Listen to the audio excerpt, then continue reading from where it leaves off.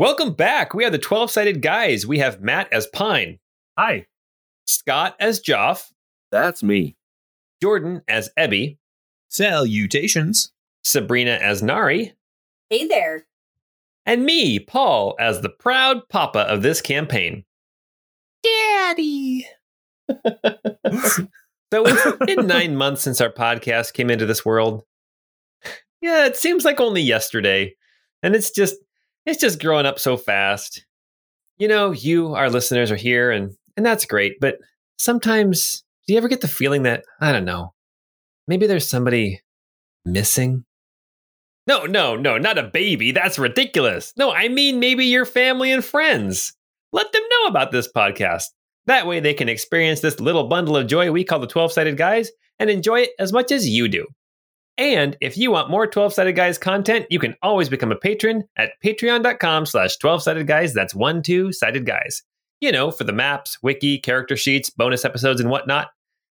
Anyway, if you ever accidentally destroyed the magic school you were attending on a dare, then this podcast is for you. It's the Crystal Codex, episode 42.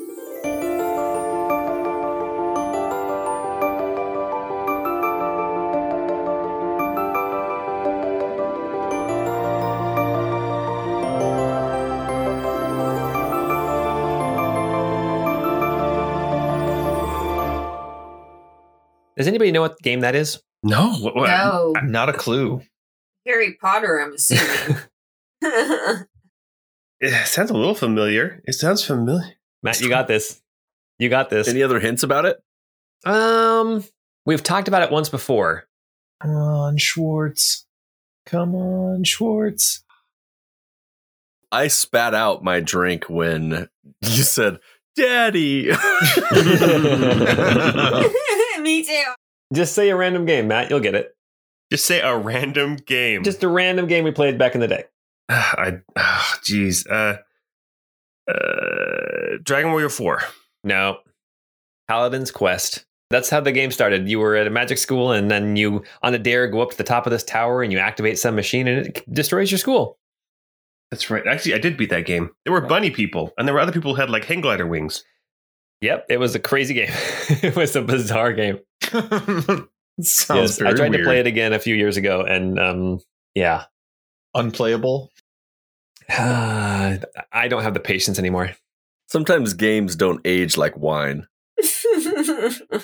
All right, well, welcome back to Summerhome, the summer home of the Stormfist clan, high up in the Glass Mountains at the end of this valley, surrounded by cliffs and mountains. There is a stone wall.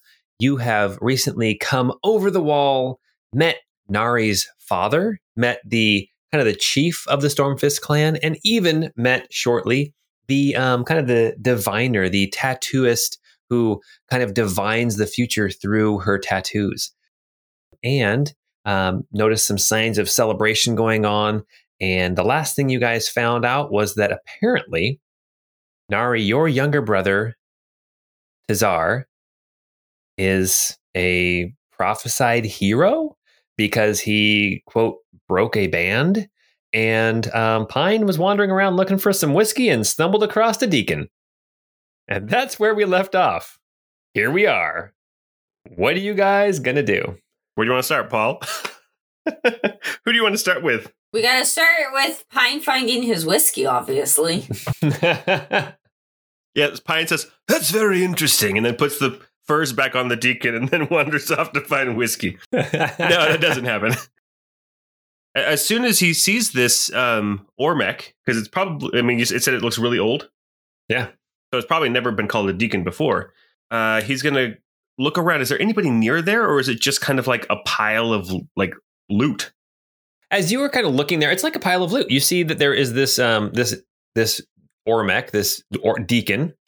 You see other scraps of metal that look like they might be like pieces of, you know, for lack of a better word, machinery, like plates or like hinges, but they're all kind of scraps and kind of clutter. Definitely this Ormec is the most intact thing here. Okay. So I'm going to look around. Is there anybody nearby? There are people sitting, relatively close by, but they're not paying attention to you. They're just drinking and eating. Okay, I'm going to go up and just tap the closest person to me on the shoulder. He turns around and he's got kind of a smile on his face. Looks like his cheeks are a little rosy. Maybe he's been in his drinks a little bit. And he says something in Australian you don't understand. Baharadababa to you too. How dare you talk about my mother that way? So I have never pretended to be the DM who can make up fake languages. That is not my strong suit. So I usually don't even try. And now you see why I don't even try. Baharadar. Baharadar. So Pine will say, Habla Almerian. Parlez-vous Menoré? Almerian? Yes. Thank you. That this pile of goods over here, is this yours? He looks over what you're talking about and he goes, No. Cave. And he kind of points north, roughly north. Is it okay if, I mean, it's not yours, but is it okay if I look at this metal man? He looks over what you're talking about and he's kind of shrugs and then turns around and starts drinking again. I'm assuming it's very heavy because Ebby is very heavy. And it's not all the food that Ebby eats. Rude. So I'm going to go over and just start looking it over. I don't know if you want to do like an investigation check or something, kind of see. That's exactly what I want to do. You say it's very intact, but I want to see are all of its parts there? Are there any loose plates? Does it look like if we could get it up and running, that it would actually be able to stand or communicate, or does it look like it's junked? Why don't you make an investigation check? Okay, +0. That's a 6. It looks like it looks in rougher shape than Ebby. There is some rust. It looks like one arm is missing from the elbow down. Other than that, it looks pretty much intact. Okay. Well, then with that kind of, I'll rush back over to Ebby. Ebby, what are you doing right now? Because you don't understand what's going on in here any better than Pine does. No, everything just seems to be going really well. if Ebby could be smiling, that's what he'd be doing. He'd be sitting there and nodding at people and smiling, being like, hello. He has no idea how to behave in this type of a setting at this point. But I think he thinks that, like Pine, everything seems to be great right now. These people are so nice and friendly. So he's just kind of sitting there. Pine comes rushing up. Ebby. Oh my goodness. Hello, Pine. Have you gotten into the whiskey already? They didn't have any. Why do you think I'm back here in such a hurry?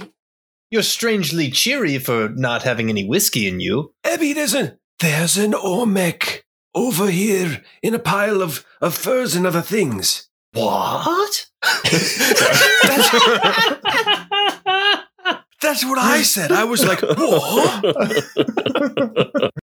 No, Ebby, come with me. Let's see. You said that you felt like you may be able to turn a switch. This one looks to be in very rough shape, but I'm wondering if there's anything you could do for it.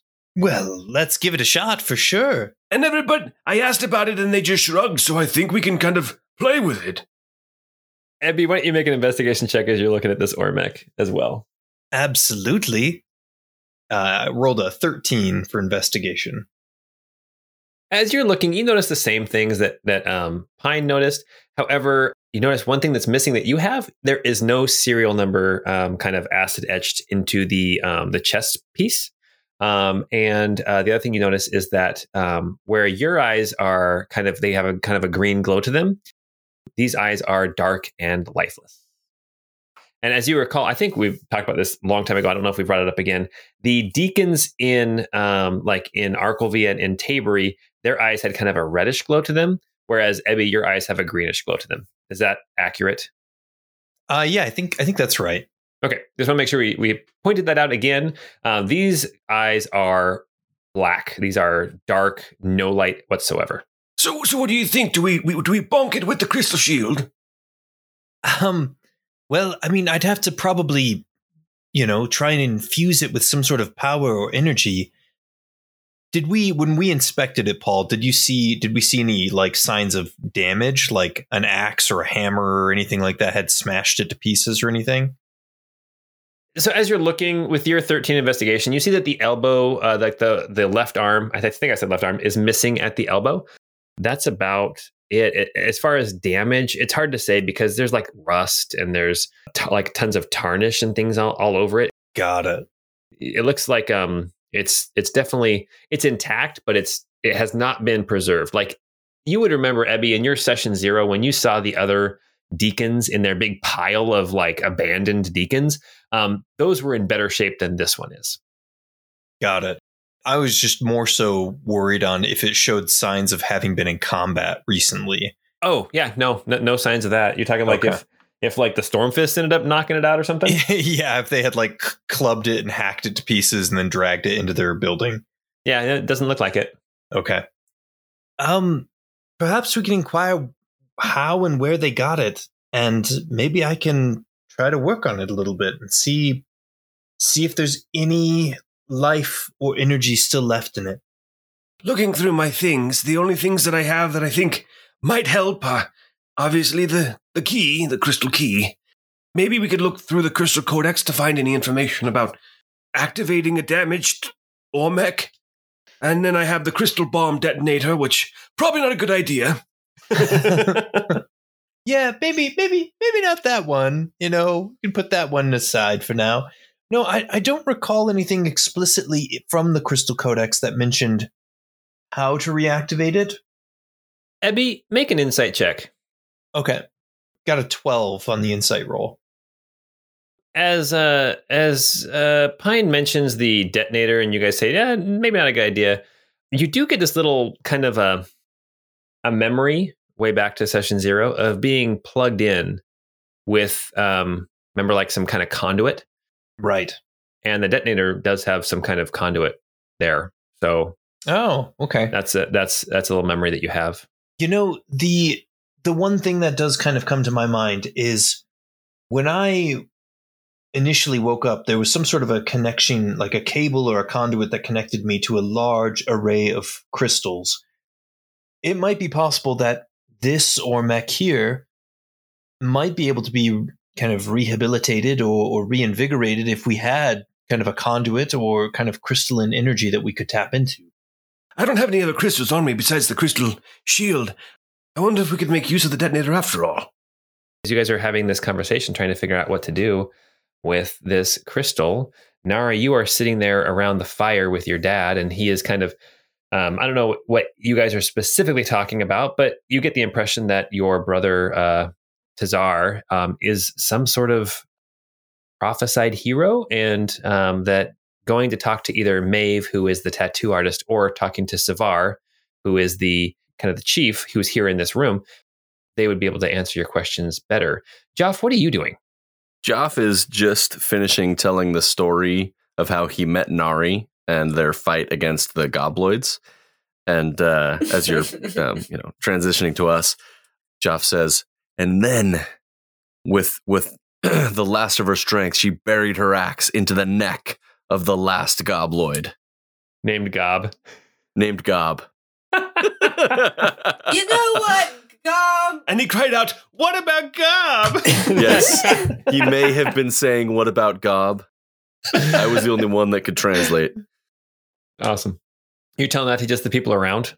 Or are you telling that to her dad? To her dad. Okay. He smiles. You can see his smile getting bigger and bigger, and he keeps nodding, and he's like, yes, that does not surprise me. And then, Joff, as you sit down after telling that story, or as you kind of like lean back, you feel a little tap on your shoulder, and you hear a voice in your ear, and it says, don't react, but I need to speak with you. Okay. What language were they speaking in? Almerian. Joff will just nod his head slightly. And you hear the voice say again, make your way outside. Joff will stand up and tap Nari on the shoulder and say, I need to go relieve myself. I'll be back in a moment. Oh, okay. Good luck with that. Thanks. Okay. As you head back out of the tower, Pine and Ebby, what's going on now with this Ormec? Have you rigged it to explode? I feel like we're the two kids who like are trying to keep a dog hidden from the rest of the family. Oh, that's great. Oh, that is perfect. Yeah, I don't know. I imagine like we're trying not to draw too much attention to ourselves, but at the same time we're fiddling with this thing and seeing if there's any orifice we can plug the conduit into. Oh, you find a hole in the back of the skull. Same place where yours was plugged, where you were plugged into back in session 0. Oh, nice. You see this orifice here in the back of its head? Yes. I mean, there's a chance that if we plug it in, that it might invigorate or might, kind of bring to life this thing, and it would be glorious. I like to think of it as the glory hole.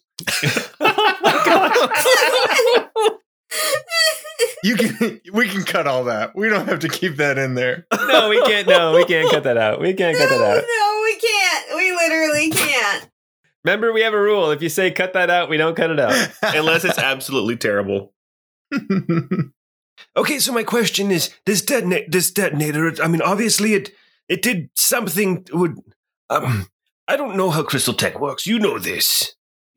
I'm old. But this detonator, does it need to draw power from another place, or is the power in the detonator itself? Would this give power to the Ormec, or would we need to find some other kind of like crystal, like to like siphon it through into? I don't know how this works. Yeah, I mean, it's a great question. My guess is that we would need a crystal that we could, kind of have energy be channeled from and into the Ormec. Did you already plug it in? Yeah, I say all that while I'm shoving the cord into the back of its head. As you shove the cord, you're having this conversation. The first thing you realize is there's no other cord. There's no other way to connect a crystal. The second thing that you realize is that as you plug it in, there is a pop. Oh, we made a bomb. And a thrum of energy. Oh, no. Jesus Christ. And you see this Ormec's eyes start to glow red.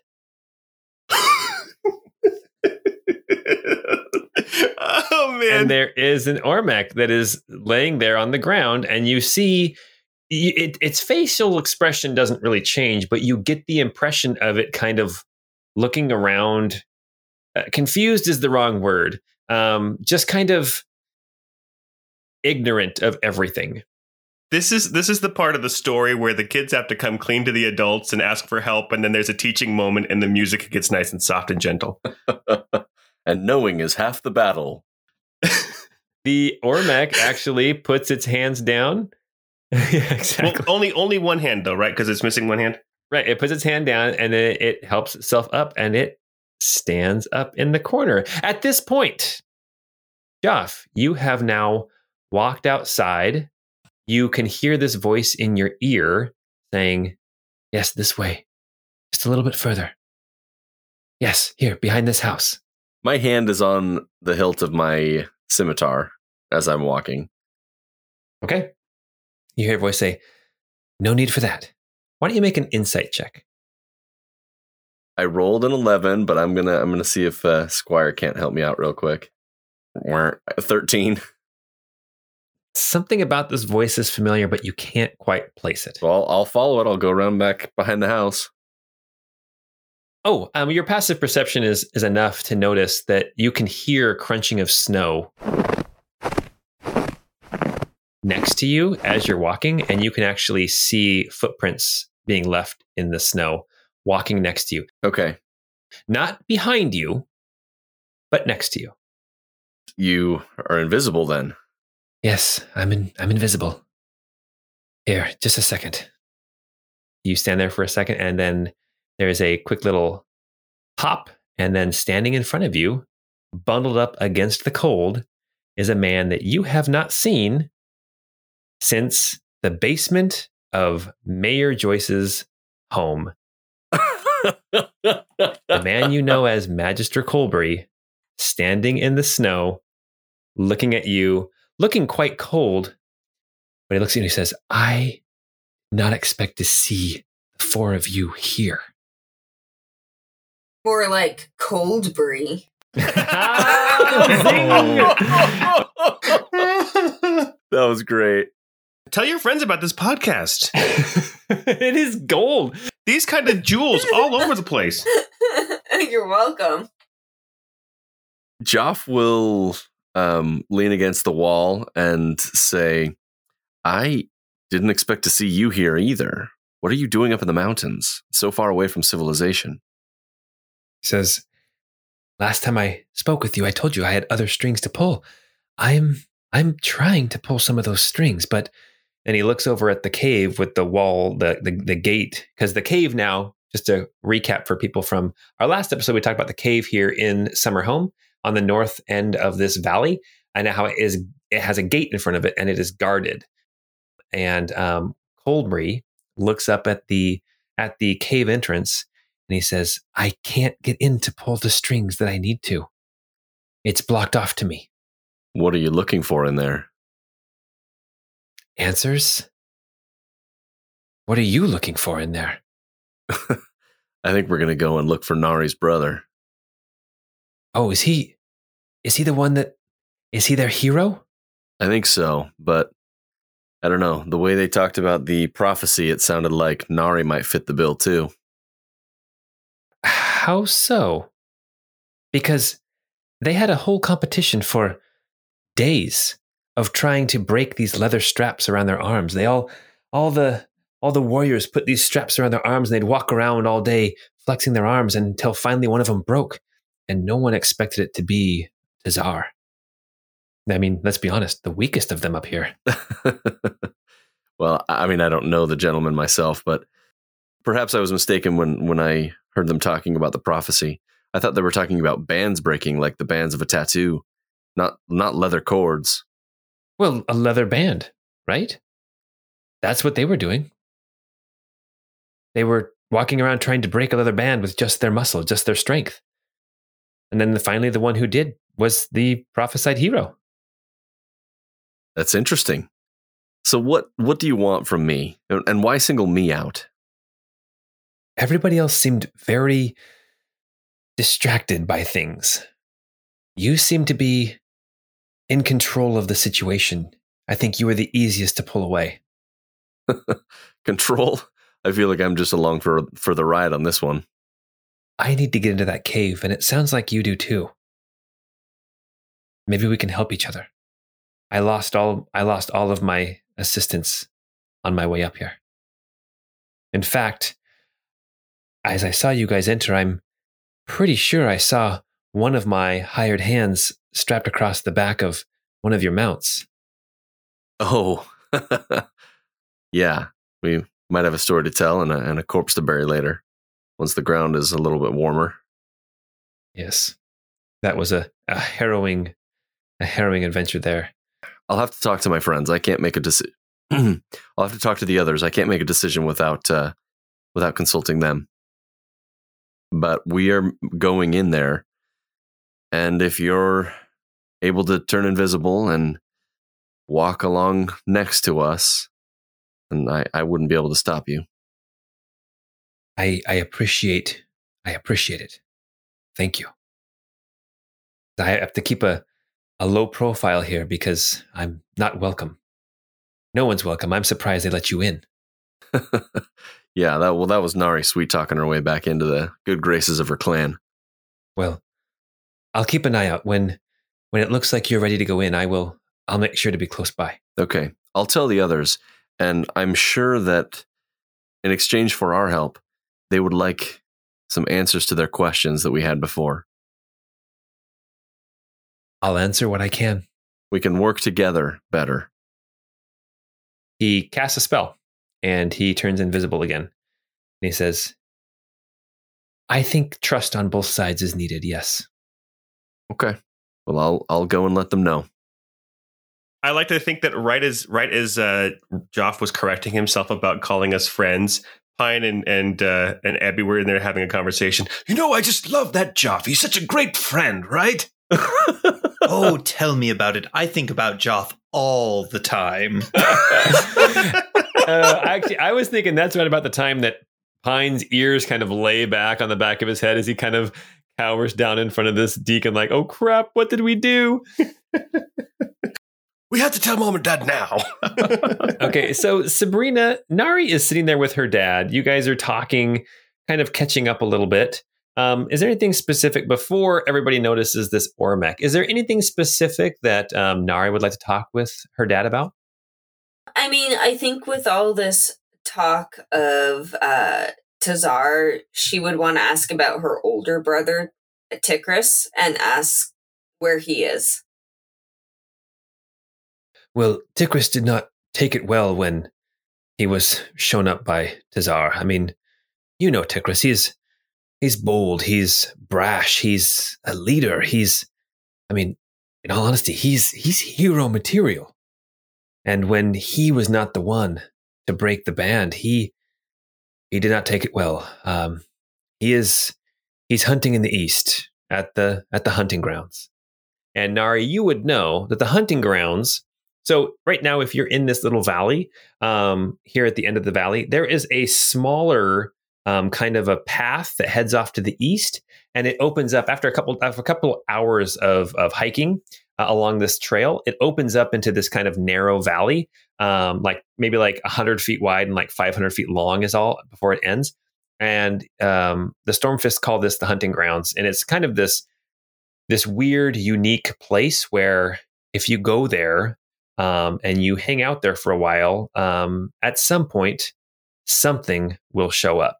It might be a deer. It might be a wolf. It might be an ursine. It might be all manner of things. It's kind of this place that the Stormfists have been using not only for hunting, but also as kind of like a testing grounds to test strength. They've been doing it for generations. And so it sounds like Tikris, who does not like the fact that he did not fulfill this prophecy himself. He is there at the hunting grounds, either trying to prove his strength or just trying to have some time alone. But he is off there just a couple hours to the east. And everyone else, you plan on keeping everyone up here in the mountains during the winter? That's part of the prophecy. We can't let anyone else into the cave. There's Maeve can show it more clearly. Why don't we talk with Maeve? He looks around to see if Maeve is still here in the tower. And he spots her and he kind of waves her over. She starts hobbling over towards you just as an Ormec stands up over in the corner, and Pine and Ebby are kind of like, uh-oh, SpaghettiOs. This Ormec is now standing up next to Ebby and Pine. It raises up its stub of an arm and puts it back down. In Allele, Ebby, you understand it say, waiting for command. And then in Almerian, it repeats it, waiting for command. Ebby is going to quickly kind of reach out and grab its hand. Okay. And like its arm. And in Allele is going to respond and say, hold on there, brother or sister. We'll release you from this. We'll get you awake. And you feel that connection, that you can see energy coursing again through the body of this Ormec. And you see this section in the chest, this crystalline matrix that houses consciousness. We talked about this before, and that there is no power going there. And you sense that switch. And you sense that this is the time you can flip that switch if you want to try. Seems risky to do it right in the middle of this whole crowd. Do it. But we're totally going to do it. Oh, yeah, for sure. Okay. I'm here for you, Abby. Mechanically, you have +3 to whatever check you're making. Okay. So here we go. You are going to attempt to flip the switch. I need you to make a wisdom save. Okie dokie. With advantage, right? You said with advantage now? With advantage and the +3 from having Pine standing right next to you. Okay, let me go ahead and cue that up. 29. 29. Oh my gosh. Oh my gosh. So for I'm so wise, guys. I'm a wise guy. Hi-oh.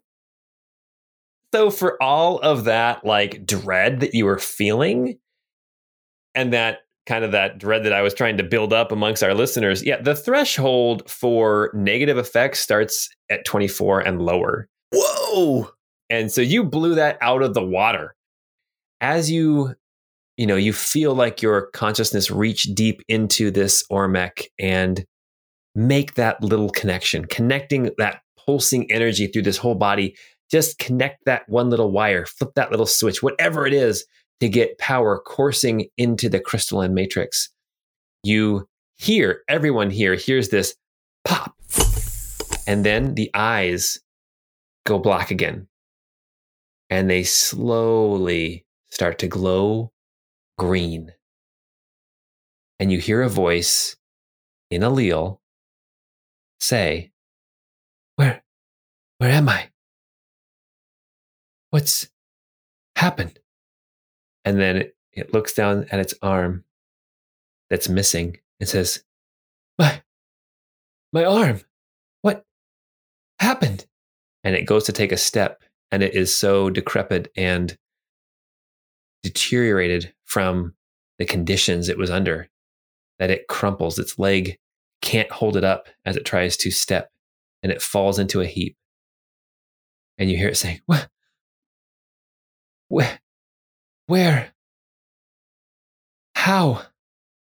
In Allele, Ebby is going to kind of crouch down and get close and try to comfort it and support it, and will basically say, It's good to have you awake again.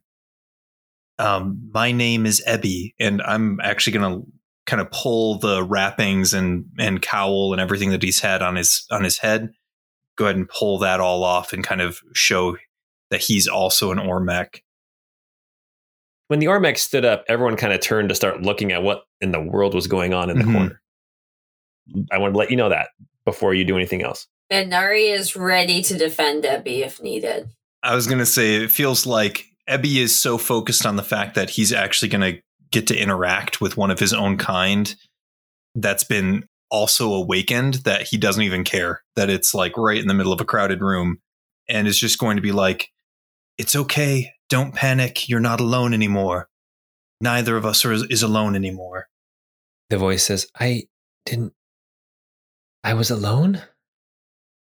Kind of shakes its head. I was asleep. You were asleep, and for a very, very long time. This Ormec looks around the room and is like, Where am I? What? You're located in a village or town high up in an area of the world known as the Glass Mountains. The town is known as Summerhome. It's winter time out there, or winter is quickly approaching. There's snow. Pine is looking around the room, giving everybody a thumbs up. This is all going really well.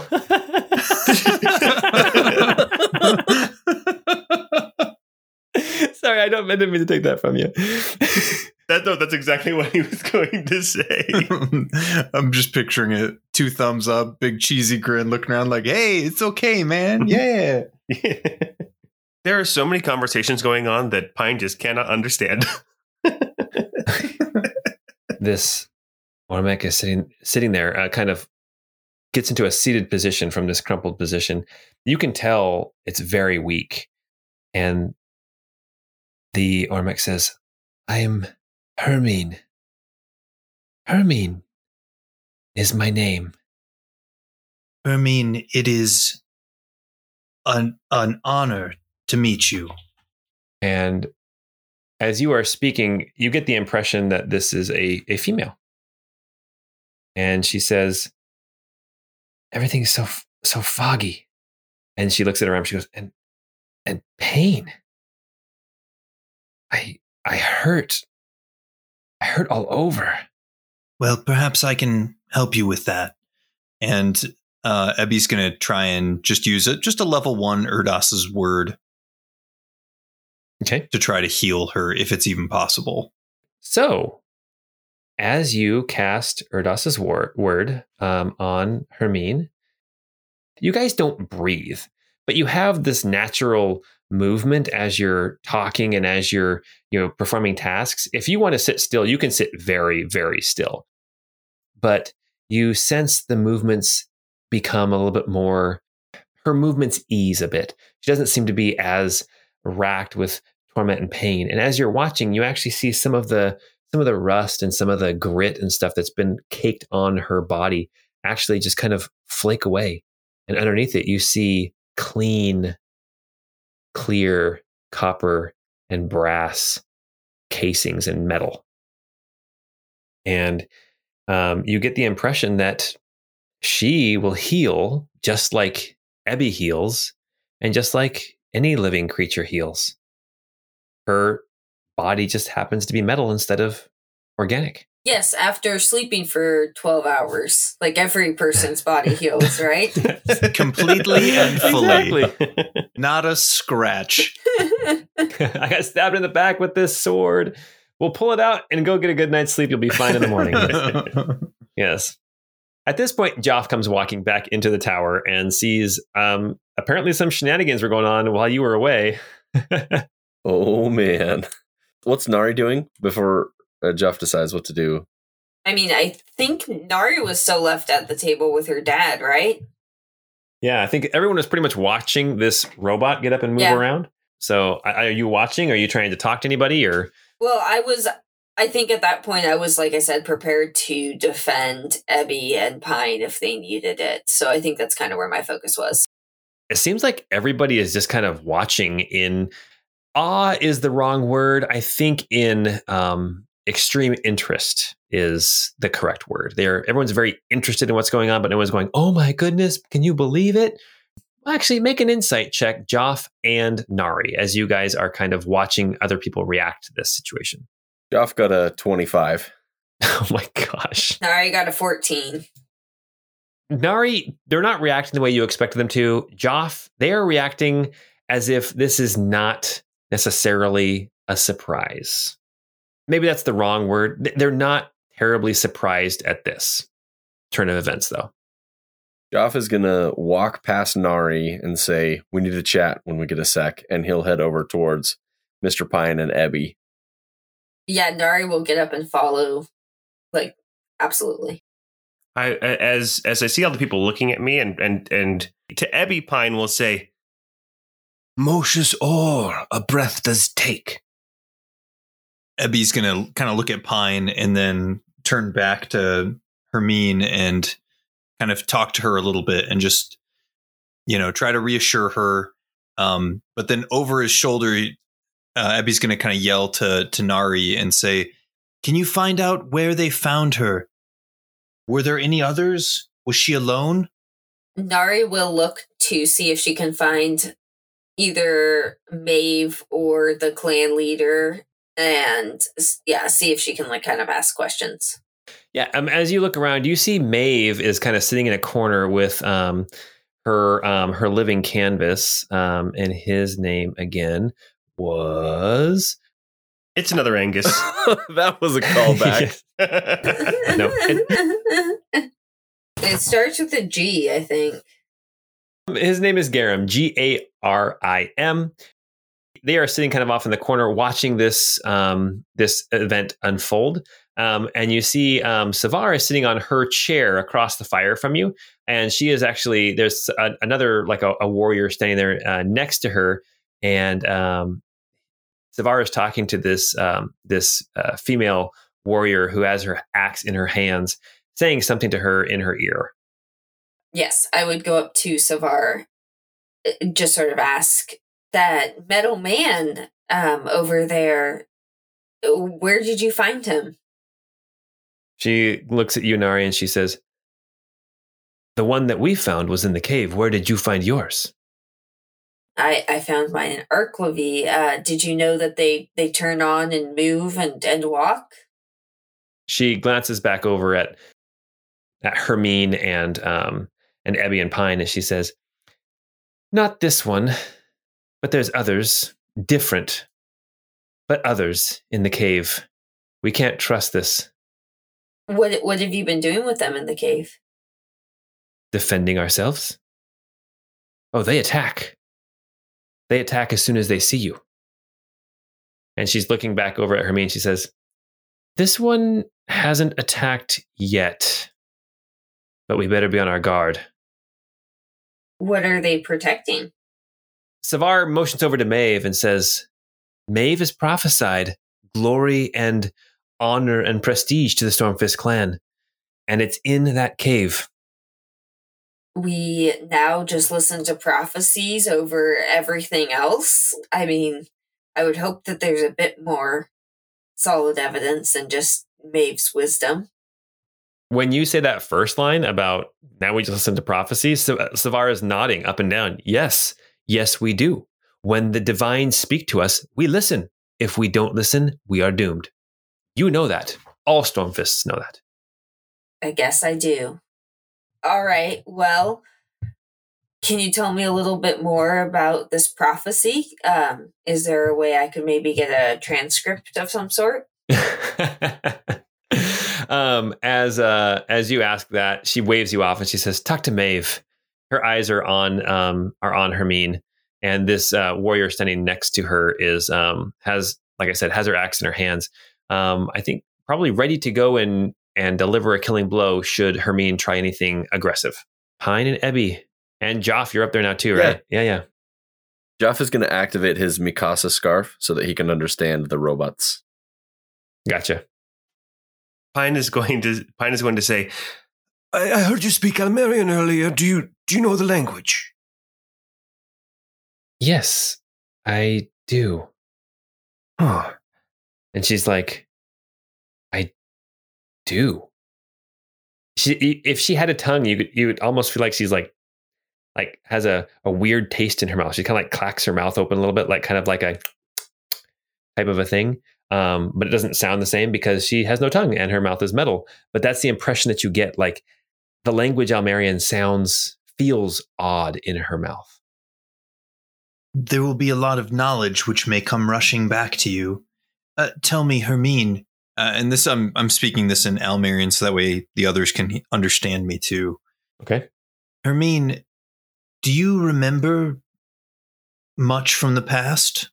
You recalled your name, but do you recall who you are before and kind of what your purpose was?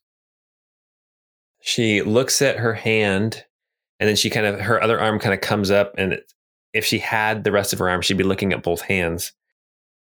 But she's kind of looking down at her hands, and she says, "I remember."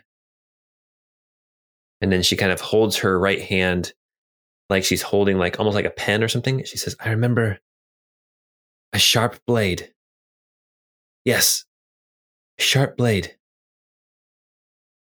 And she kind of looks down in front of her and she says, "I remember crystals. And I remember blood. I remember blood." Do you know, were there others there? Do you remember an Arnium Celadar?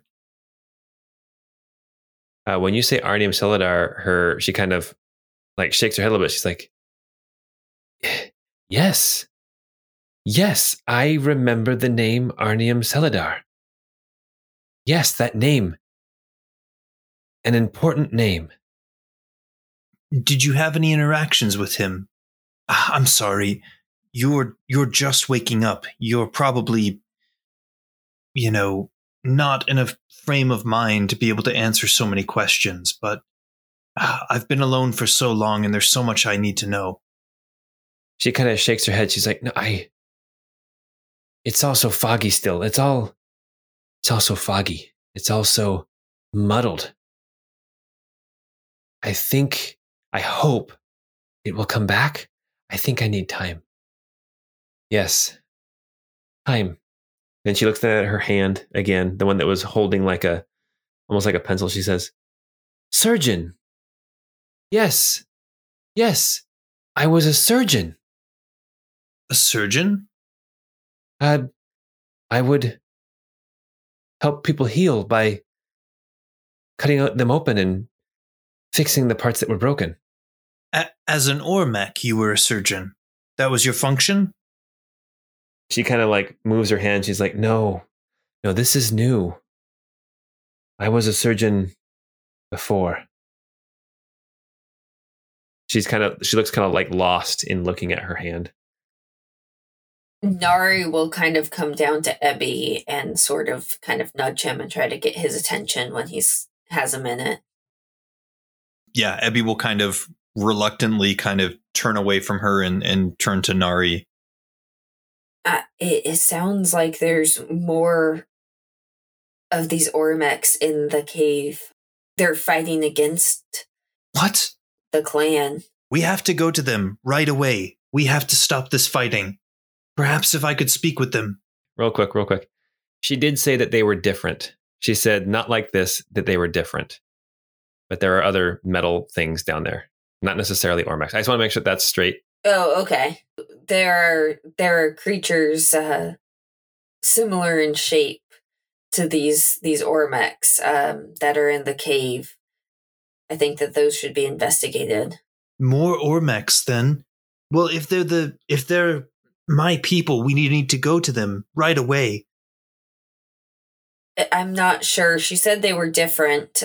We can kind of see, I could go over and ask her why they were different, I guess. Perhaps it's just the fact that they were not fully awakened. Maybe they're just in like a sentry mode where they're trying to protect or fulfill kind of a base function. There may be a way that we can awaken them. I still think I need to go see them as quickly as possible. For sure, but we should definitely proceed with caution. They might not recognize you as a friend. Caution be damned. We should go now. As soon as Ebby stood up to have that conversation with Nari, Pine would have kind of stepped in and said, "Hermine, was it? It is a genuine pleasure to meet you. My name is Pine. I'm one of Ebby's oldest friends."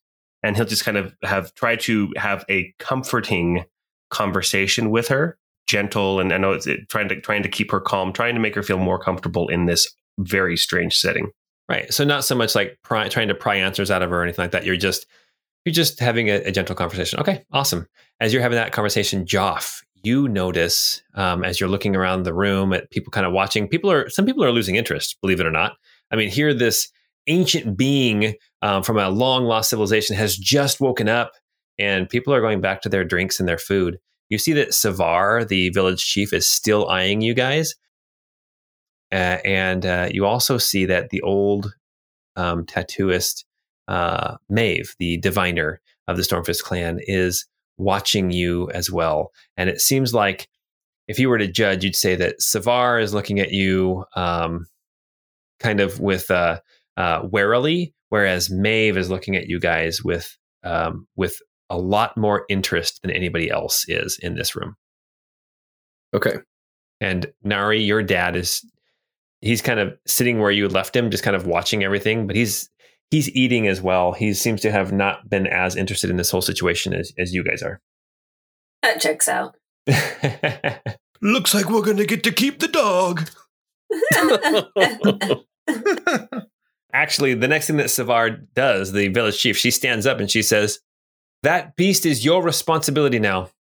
I want nothing more to do with it." And she kind of waves you off, as you guys are the only ones showing interest in this Ormec, in Hermine.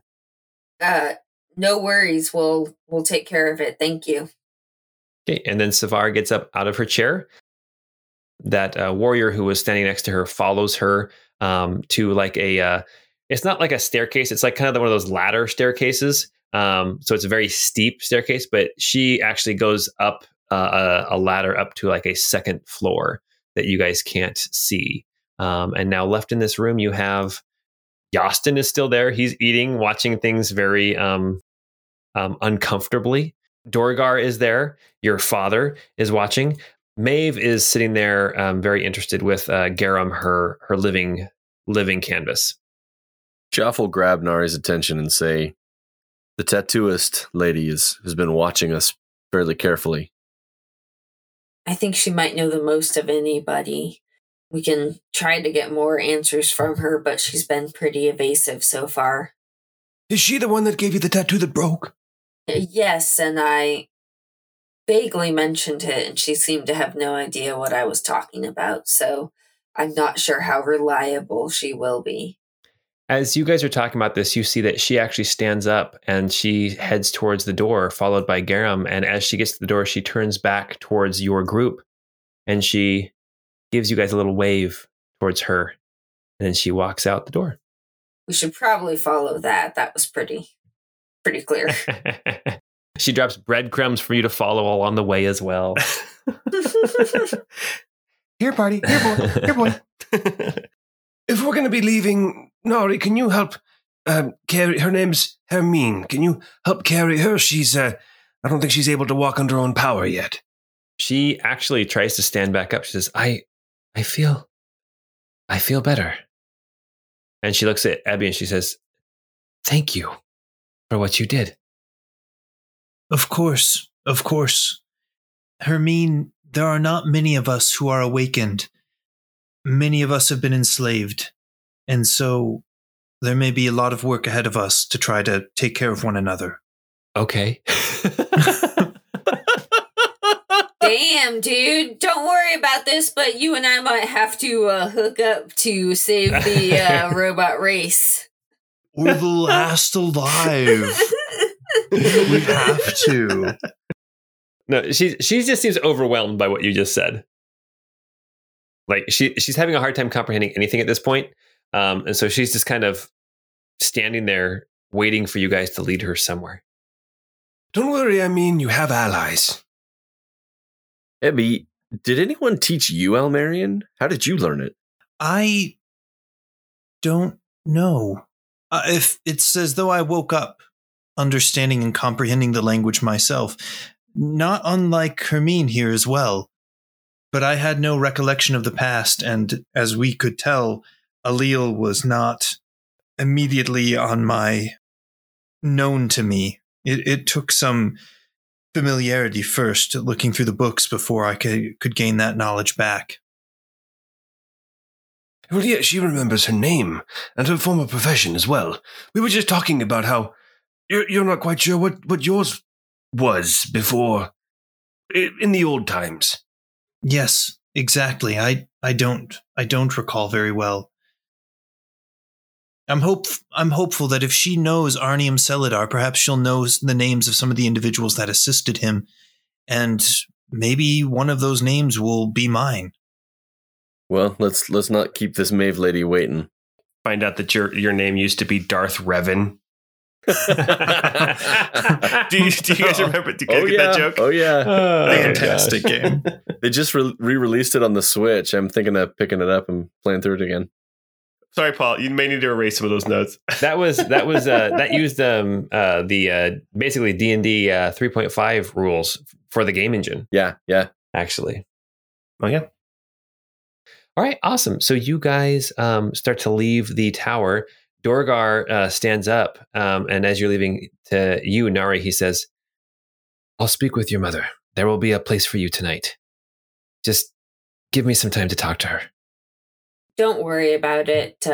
We've been staying in the tents for a minute. We can definitely stay in them for one more night. You work it out with her, and we'll talk tomorrow. He leans forward and gives you a kiss on your forehead. Pam will call out and say, "Come on, Yostin, let's blow this popsicle stand." Oh my god. As soon as you guys walk out of the tower, Yostin was like, "That is the most uncomfortable I have ever been in my entire life." Really? I thought everything was going so well. You can see he's like visibly sweating. Really? Okay. I should probably learn Australian. You get the impression it's not so much necessarily even what was being said. It's being a tall heart in the Stormfist, like, leader's tower, eating food with them when things have been so strained. You know what I mean? Mm-hmm. All right. So Nari, you would know. You can see her moving along through the village. You know where Maeve's house is, though, so you could even get there, even if you weren't following her. But on the west side of the town, I think last time I described there are two streams that come together, and they kind of come to a point where they merge, and then they head south out of this valley. And so the village is kind of split into three parts. The biggest part is kind of the northern part where like Nari's family lives. That's where the cave is. That's where like the leader's tower is. That's also where like the hall of the gods is. And then there's two smaller sections that are kind of on the other sides of these streams. Maeve's home is on the western side, kind of tucked up against the mountains right along the stream as it comes out of the hills, out of the mountains on the west side. And it's a little bit larger than the other houses around it, but it's still an old kind of like Viking hut style of a house. And you see her and Garum are going over towards this house. Oh, by the way, in case I didn't mention it, all of these people are very tall, much taller than everybody except for Nari. As we're walking over, I'll say to the group, Magister Colbury's here. He pulled me aside a minute ago, and he wants to get in the cave. What? Colbury, how did he get here? We'll have time to ask him questions when he meets us inside. You trust him? I don't trust him, but I think that if he's more open with us, maybe we can learn a thing or two from him. Well, and Ebby already wanted to go into the cave to explore, so we might as well. He said there are strings he needs to pull in that cave. Him and his strings. Manipulation. He needs to let people in. Yeah. I may have a mind to trust him if he'd actually be open with us. I agree, but we'll see what happens. I told him to follow us through while he's able to turn himself invisible. So follow us through into the cave and meet with us inside. As soon as you say he's able to turn himself invisible, Pine will look around and he's like, "Do you hear that, Colbury? I don't trust you. Be honest with us." And then keep walking. If you want to follow where he's at, just look for the footsteps in the snow where nobody's standing. That's when he was carrying you. No. You guys follow this path. This path has like been worn down. It almost looks like somebody may go through with like some kind of a magical means, like maybe a bonfire type of a cantrip or something, and kind of melt the snow to make these paths. Because it's almost like, when you go up to the mountain and like the snowplows have been going through and like it's snow on either side, like piled up high. It's getting to that point where now the snow is like waist high, except for these paths that go kind of amongst the houses. And you follow Maeve and Garum into this home, this kind of older home. And as you approach the front door, there is no front door. There is just some like furs and leather that's hanging down in front of the doorway, and you can almost smell coming out of the house some kind of like burning incense and other smells of fire and warmth and spice coming from outside of from the inside of the house. Are you guys going to all go in? Oh, yeah. It's cold out here, of course. Yeah, Nari will for sure be going in. As you guys walk in, you see this house is basically one big chamber. Okay, so there is a fire pit in the middle to warm up the building. And then you can see off to one side, there's a place for like food. And there's a couple of bedrolls in one corner, not bedrolls, there's beds basically. And you can see that at one end, there is this bench. There's a bench and there is a stool. And as you guys walk in, you can see that Garum has already taken his spot sitting on the stool, and Maeve sits on the bench kind of behind him. He's sitting down on the stool and she is basically facing his shoulder. And as you walk in, she motions you over. Come, I must show you something. Is this still in Estradian? Yes. Okay. Nari will walk closer. Pine will follow Nari. Hermine is there too. She's just kind of in a daze a little bit. But she's following. Ebby is very much kind of like a mother hen right now to Hermine, like just trying to take care of her and like lay a reassuring hand on her arm or shoulder, you know, and just trying to make sure she feels comforted and not alone. Yeah, one thing you did notice is as you were moving from house to house, she got cold when she was outside. Like she definitely felt the cold. So she actually goes over by the fire and actually sits down by the fire to keep herself warm. So as you approach Maeve looks at you, Nari, and says, I understand you have questions, and I might have some answers for you. Come, look at this. And she points to Garam's right shoulder. And on his shoulder, you see this tattoo.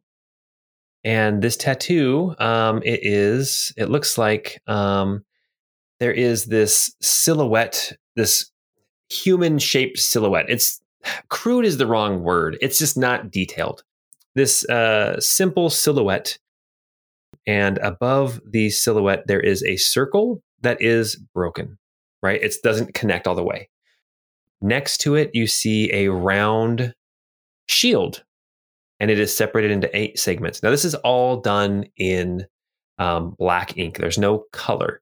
As you're looking at Garam, you do see there are places where there's little splashes of color, but for the most part, everything is done in black ink. Sometimes there's blue ink, that kind of thing, but usually it's just a monochrome type of a tattoo. You see this shield that's separated into 8 segments, and it is surrounded by leaves. And then above the crown, above the shield, you see a crown. And then if you have the silhouette with the broken circle on the left, on the right side, you see it looks like a crook, like a shepherd's crook. And then further on, you see that there is that same simple silhouette standing beneath a mountain. So there's like a mountain shape, and then there's this silhouette standing underneath it. Off of this silhouette is wavy lines like emanating off it, like almost like power or glory or light coming off of this silhouette. Not stink lines? Not stink lines. No, they're not wavy, and there's nobody holding their nose or anything like that. And as you're looking at this tattoo that she's indicating, even though he's covered in tattoos, you can just somehow tell that this is all kind of one scene. And off to the side, still in the scene, you see another silhouette, but it's hunched over and in the process of sneaking. Nari will kind of take off her outerwear and just kind of hold out her arm for her to see. As you are disrobing, she is explaining the tattoos. She says, I don't understand all of these tattoos, but see here, this figure with this broken band, and again down here beneath the mountain, this figure with the broken band will bring glory to the Stormfist tribe. And this shield, I'm sure some of our warriors use shields a lot like this. And of course, the leaves, it's autumn now. And she stops as she sees your arm. I'll also kind of gesture to have Pine and everybody else gather around so they can kind of see what's going on. She puts her finger on your tattoo, the one that has shattered, the one that has kind of spiderwebbed and broken. And she says, broken band. And she sits back and she says, huh. Seeing the shield, Pine will start fishing through the haversack to find the crystal shield. She sits back and she says, a broken band. A Stormfist, but the wrong Stormfist. And about that time, you proceed to get the crystal shield out of the haversack. Joff will say, yeah, I don't think it was a leather cord that broke. She nods. Pine will hold the crystal shield in one hand and tap it with his cane, the crook part of his cane, like, and like a little, like, That's me. With his cane, and then also gesturing at the little shepherd's crook that's on the, yeah. And then he'll do a little tap dance with his cane. No. Yeah. Yeah. T for two. Yeah. She actually starts to sit up straighter. And she doesn't have like cataracts, but she kind of has a little bit of a cloudy look to her face. Like to her eyes, they seem to get clearer. And she says, I was wrong. I was wrong. The prophecy was right. My interpretation was wrong. And then she looks at Yunari and she says, Tazar is in danger. What did you send him into? She points to the figure, the silhouette on the tattoo, and she points to the one down below the mountain, and you can see it's the same figure. And she says, I sent Tazar into the mountain to bring back glory for the Stormfist clan. But it's not Tazar. And then she points at Yunar and she says, it's you. I want everyone to make perception checks as you are looking at Maeve and Garum, this guy covered in tattoos. Nari got a 19. Joff got a 20. Ebby got a 10. Pine got an 11. Pine's skill checks are so mediocre. Yeah, it's all good. It'll come around. It'll even out at some point. Okay, Joff and Nari, as you are listening to her talk and explain these tattoos, you can't help but kind of glance over this man Garum and his body and all the tattoos on it. And you see some interesting tattoos. One thing you do notice that on his back, kind of between his shoulder blades, there is a big open space right between the shoulder blades that is completely bare. No tattoo there. But you see other tattoos. Some of the tattoos that you see that there are 7 swords with their tips stuck in the ground, and they are all, like there's a chain connecting each one. So 7 swords that are chained together. You see, remember how I told you there's not very much color, but every once in a while there is some color? You see a green eye that's broken into pieces, and there's one piece of the eye that's slightly dislodged, and like it's broken, but it's all still kind of together, except there's one piece that's kind of off to the side further away. You see that there are 5 spirals that surround a 6-pointed star. You see that there is a bird's claw that is clutching a crown. You see a fox that has it's kind of laying down and its body is making a circle. And inside of that circle, there is a bird. You see 2 cats. One of them has wings and is hissing and swatting at the other cat, which is cowering. You see a wolf that is howling while it stands over the dead body of another wolf. And then you see a series of tattoos. You see a sword of flame. You see an open book with a sword-shaped bookmark. You see an axe that has 2 horns behind it. You see a red orb, and you see a dagger on a pillow. And you can tell these are all together because it kind of makes this semicircle arch in one place. Why don't we have, since the 2 of you saw all those tattoos, Joff and Nari make perception checks. Let's do difficulty 15. I'm really interested in what tattoos he's got on his buttocks. Same, though. Nari got a 27. Oh, fantastic. Jeff got an 8 and then tried to have Squire help out and only added 1. That's like the lowest you can roll, Yeah, right? I rolled 2 1s. Oh, brutal. All right. So, Joff, you're just kind of fascinated with all these different tattoos, kind of wondering what in the world could they all mean? That last tattoo that I described with all those symbols, Nari, as you're looking at it, you recognize the axe with the 2 horns behind it. You literally are holding that axe. Well, it's on your back right now.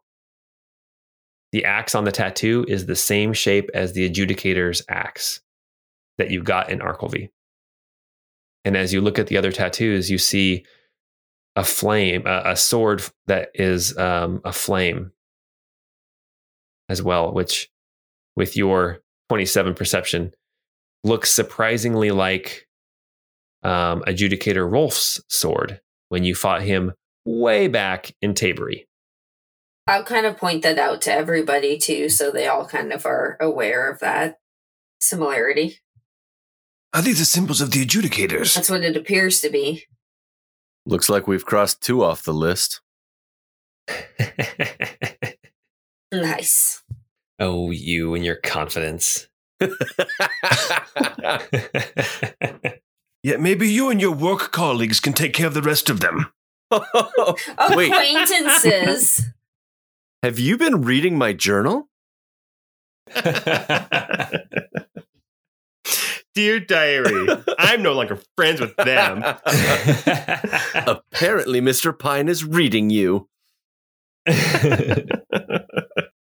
All that was out of character. Of course. As you guys are sitting there kind of listening to Maeve points to this tattoos, not the ones that we were just talking about, but the ones on the shoulder, the ones about this most recent prophecy about finding glory and the power of the Stormfist clan and how it's all here in this cave under the mountain. And she turns to you, Nari, and she says, I sent your brother into the cave. He is in danger. It is you. And she looks at the other 4 of you, or the other 3 of you, and says, and the 3 of you, it's you. It was not Tazar. And then she looks you in the square in the eye, Nari, and says, you have to go save your brother. And that's where we're going to end for tonight. Nice. Whoa. Before we end, though, I was going to say, because the shield had leaves around it, that's what you said? Yes. Okay, I'm going to actually, seeing that, I'm going to kind of just hand the haversack over to Ebby. Okay. Ooh, okay. So now you can be in possession of that shield at all times. Why, thank you. Well, very good. Well, hey, guys, hopefully that answered some questions and hopefully it made a few more. I want to make sure that this podcast does not turn out like Lost, where we keep asking lots of questions and never answer any of them. I feel like things are going pretty well. You guys are figuring some stuff out. We know why the polar bears were on the island. That's about the only thing they ever answered. Anyway. All right, guys. Well, hey, thanks for playing.